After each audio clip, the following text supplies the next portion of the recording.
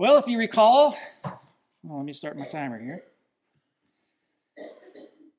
We ended round 2 of our shorter catechism study back in November of last year and took a little break. I think we broke a little bit longer than I think we intended to originally, but nevertheless, our break has finally come to an end. And today we are beginning a new series.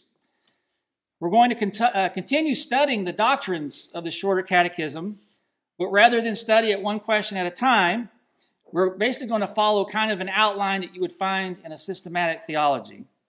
We're going to explore topics like the doctrine of God, the doctrine of Scripture, the doctrine of salvation, the doctrine of the church, and so on. And then each of us will teach for 6 weeks before moving on to another speaker and topic. And I got to tell you, I'm really looking forward to this study, and I want to encourage you, especially those of you that are a little bit new to the faith or new to Reformed faith, this would be a good time to grab out a pen and paper and take some notes, because this will be a good intro and a review of the essential doctrines of our faith. Well, today we begin at looking at the doctrine of Scripture. Now, historically, when studying the doctrine of Scripture, there's usually a list of attributes that are explored that help us define what Scripture is and what it is not. And that list typically covers about 7 attributes. And you may see slight variations of this list, depending on who you read, or they may word it slightly different, but 7 is the usual number. Well, I'm going to be following the outline we find in Robert Raymond's Systematic Theology, because I just really love that book. And Raymond he lists the 7 attributes as follows. The attributes are necessity, inspiration, authority, self-authentication, sufficiency, perspicuity, which is clarity, and finality. And of course, since there's 7, we'll cover 2 of these in one lesson at some point.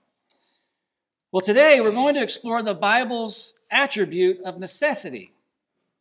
And I want to introduce this attribute to you by asking you this following question.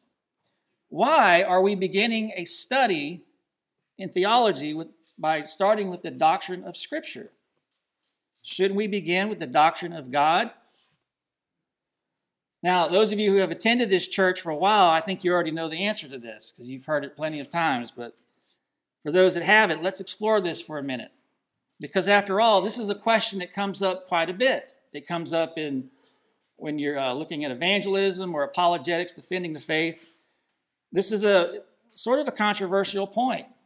Where do we begin? Do we begin with Scripture or do we begin with the doctrine of God? Many people argue that since unbelievers do not embrace the Bible, we should first talk to them about the existence of God and even attempt to prove his existence apart from any appeal to the Bible. They may say, well, why quote Bible verses to people who don't even embrace the Bible? They don't even believe it. So let's first prove God's existence, and when we get the unbeliever to accept that there is a God, then we can start bringing in Bible verses. Well, that seems reasonable, right? And that is the strategy of a lot of Christians, perhaps even most Christians. But notice, it's not the strategy here of the Westminster Divines, reflecting historic Reformed theology. And if you look at the catechism, both catechisms and the confession, they all start the same way. Notice the first chapter in the confession is entitled, Of the Holy Scripture, followed by chapter 2 of God and of the Holy Trinity. In both the larger and shorter catechisms, the first question is, what is the chief and highest end of man? The answer being that his chief and highest end is to glorify God and to enjoy him forever. The question of what is God is asked, but only after the divines first establish the doctrine of Scripture. So why are they doing this? And why are we doing that here? Why are we starting our new series with a doctrine of Scripture instead of the doctrine of God? Well, I want to give you a couple of reasons for this, which will all tie into this attribute of necessity. But first, I want you to think about that word necessity for a second. What does that word mean? Well, the old 1928 Webster's Dictionary, which every homeschool family has, I think, defines it as that which must be and cannot be otherwise, or the cause of that which cannot be otherwise. Another dictionary defines it as a condition requisite for the attainment of any purpose.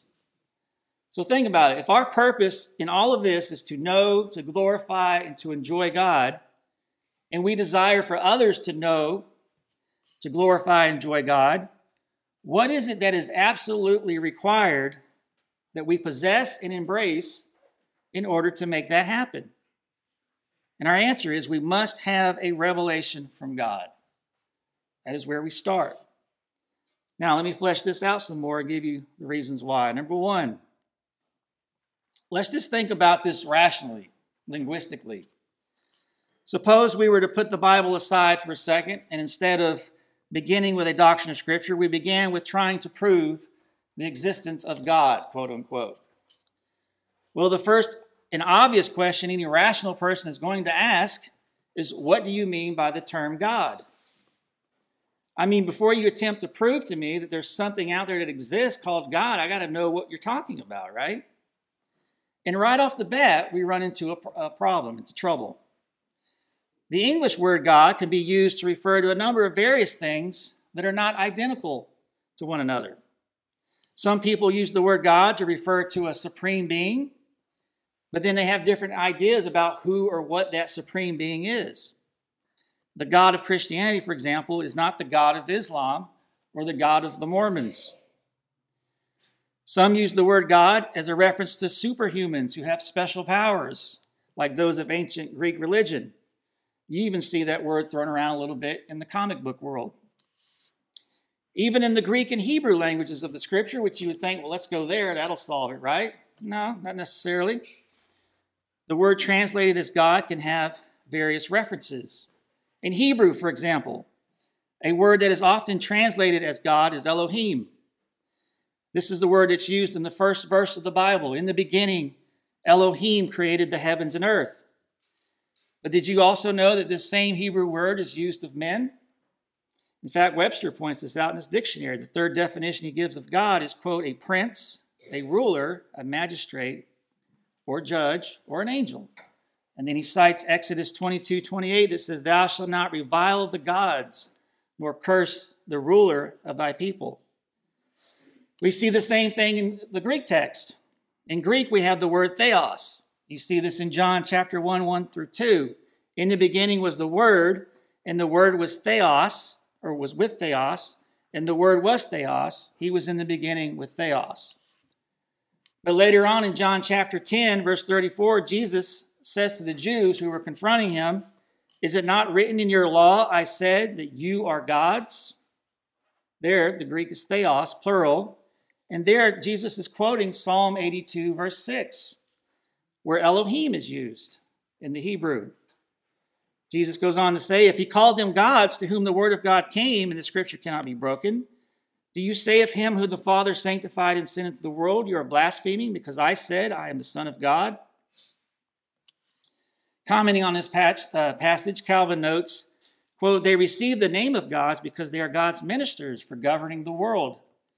For the same reason, Scripture calls the angels gods, because by them, the glory of God beams forth on the world. And then Calvin also goes on later to state, he says, let us know that magistrates are called gods because God has given them authority. So we see that in English, Hebrew, and Greek, we have words that are used to refer to the one true God that's also used of those who are not the one true God, which brings us back to our dilemma. When you say that you're going to prove the existence of God, quote unquote, with your Bible shoved off to the side, my question to you is always going to be, what God are you talking about? And if you begin to answer that question by describing to me the God who is described in Scripture, well, now you're violating the very task you set out to do from the beginning, which was to prove the existence of some God with your Bible off to the side. But then if you say, well, it doesn't really matter specifically how we define God, well, then all you have done now is argue for idolatry and violating the first commandment in the process. Notice the wording of the first commandment in Exodus 20, verse 3. You shall have no other gods before me. That Hebrew word is translated as, you guessed it, Elohim. the same word used by God of himself in the verse just previous to this one, where he says, I am the Lord, your Elohim, who brought you out of the land of Egypt, out of the house of bondage.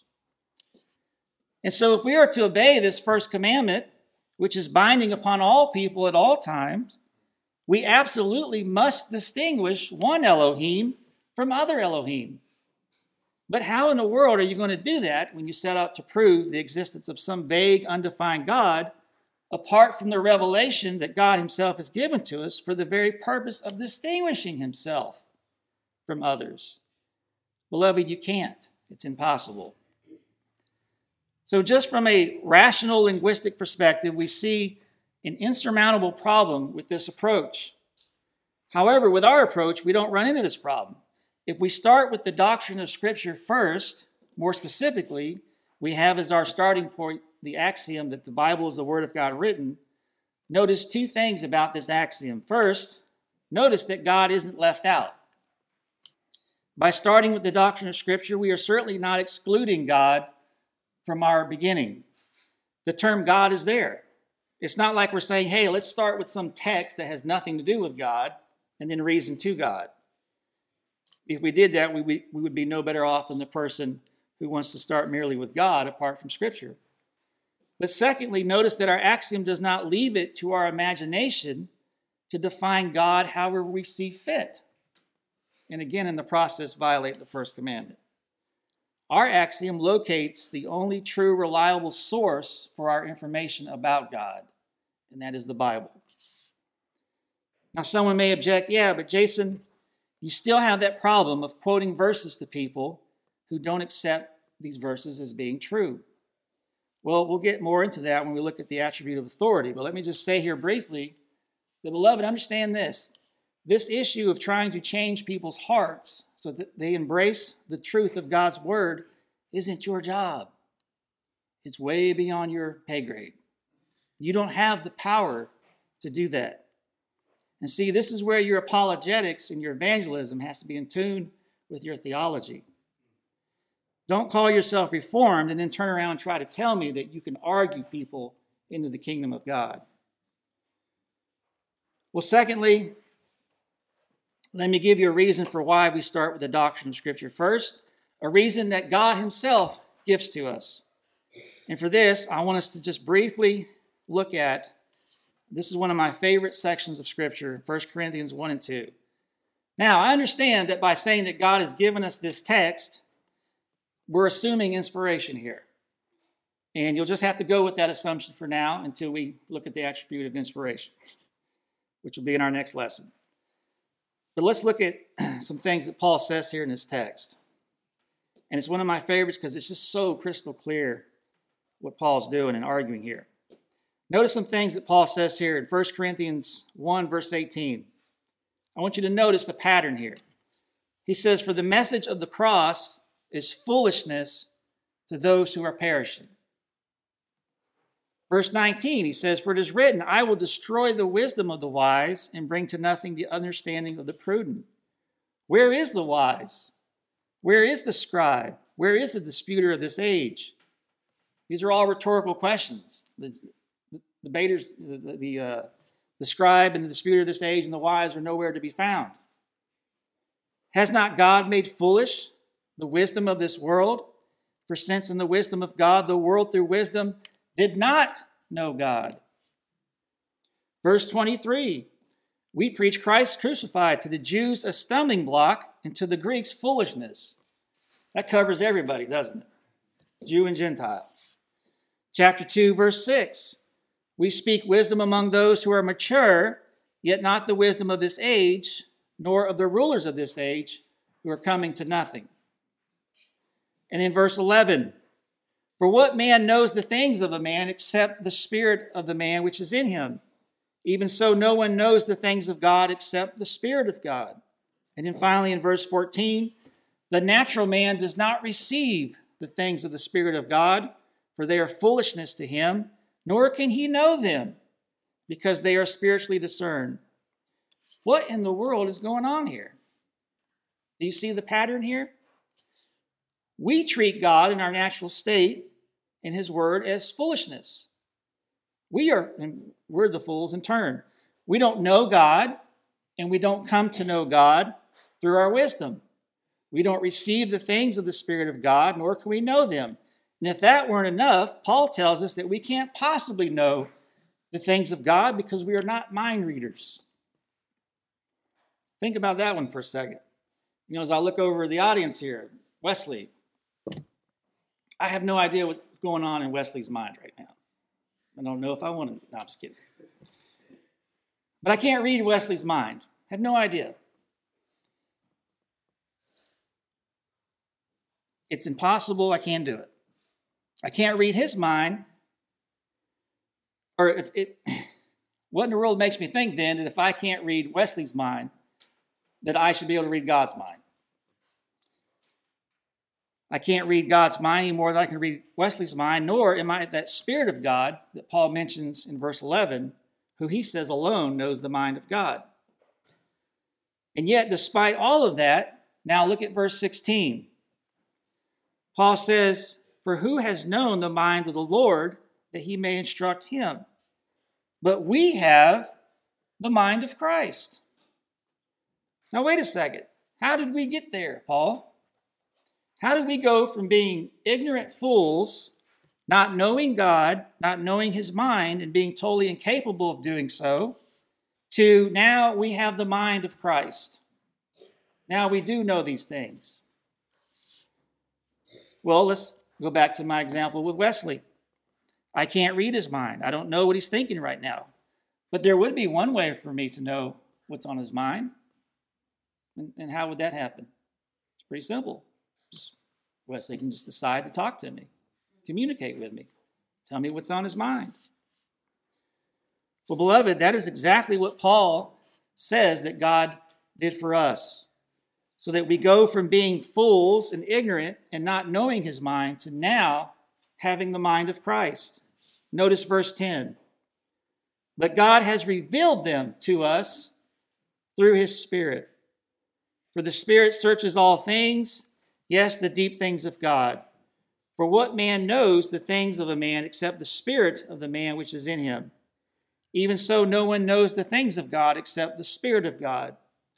Now we have received not the spirit of the world, but the Spirit who is from God, that we might know the things that have been freely given to us by God. These things we also speak, not in words which man's wisdom teaches, but which the Holy Spirit teaches, comparing spiritual things with spiritual. Beloved, God has spoken. He's communicated to us. He has revealed his mind to us, at least partially. And as we see clearly here in this text, it was of absolute necessity that God do this in order that we might come to know God and the things of God. That which was hidden, verse 7, has been revealed. That which no eye has seen, nor ear heard, nor has ever entered into the heart of man, verse 9, is now seen, is now heard, and is in our hearts, because, verse 10, God has revealed them to us through his Spirit. Remember what we said about the word necessity. That which must be and cannot be otherwise, or the cause of that which cannot be otherwise, or a condition requisite for the attainment of any purpose. Beloved, if we are to know God and to know him rightly, we cannot do so apart from his word. This is why we start with a doctrine of Scripture. And this is why Scripture is of absolute necessity. I'm going to close and end it with this quote from our confession, chapter 1, paragraph 1, which states, "Although the light of nature and the works of creation and providence do so far manifest the goodness, wisdom, and power of God as to leave men inexcusable, yet they are not sufficient to give that knowledge of God and of his will which is necessary unto salvation. Therefore it pleased the Lord at sundry times and in diverse manners to reveal himself and declare that his will unto his church. And afterwards, for the better preserving and propagating of the truth, and for the more sure establishment and comfort of the church against the corruption of the flesh and the malice of Satan and of the world, to commit the same wholly unto writing, which maketh the holy scripture to be most necessary. Those former ways of God's revealing his will unto his people being now ceased. Well, amen. Raymond, commenting on here, says, notice, it's important that we clearly see the confession grounds its doctrine of the necessity of Scripture in two antecedent conditions that obtained at the present time. Namely, one, the insufficiency of general revelation, and two, the cessation of special revelation. If general revelation is insufficient to provide that knowledge of God and of his will that is essential to salvation, and if special revelation has ceased, then one must go to Scripture if he would learn those things which are necessary to be known, believed, and observed for salvation. Moreover, it must be noted that to the degree that one believes that God still speaks directly to men and women today through prophets or through these so-called tongue speakers, just to that same degree he is saying that he does not absolutely need the Bible for a word from God. And accordingly, he has abandoned the great Reformation principle of sola scriptura. In the quote. Now, obviously, there's more we can get into here with general revelation versus special revelation, but I'll kind of tie that in with our next lesson. From here, we'll go on to the inspiration of Scripture. But, beloved, I just wanted to hammer home that point to you today of the absolute necessity of the Bible and why we start from there. We have to define our terms, number one, and as we clearly see, as Paul has taught us here in 1 Corinthians, there's no way possible to come to know who God is and all that he is rightly and truly understood apart from God telling us and revealing his own mind to us.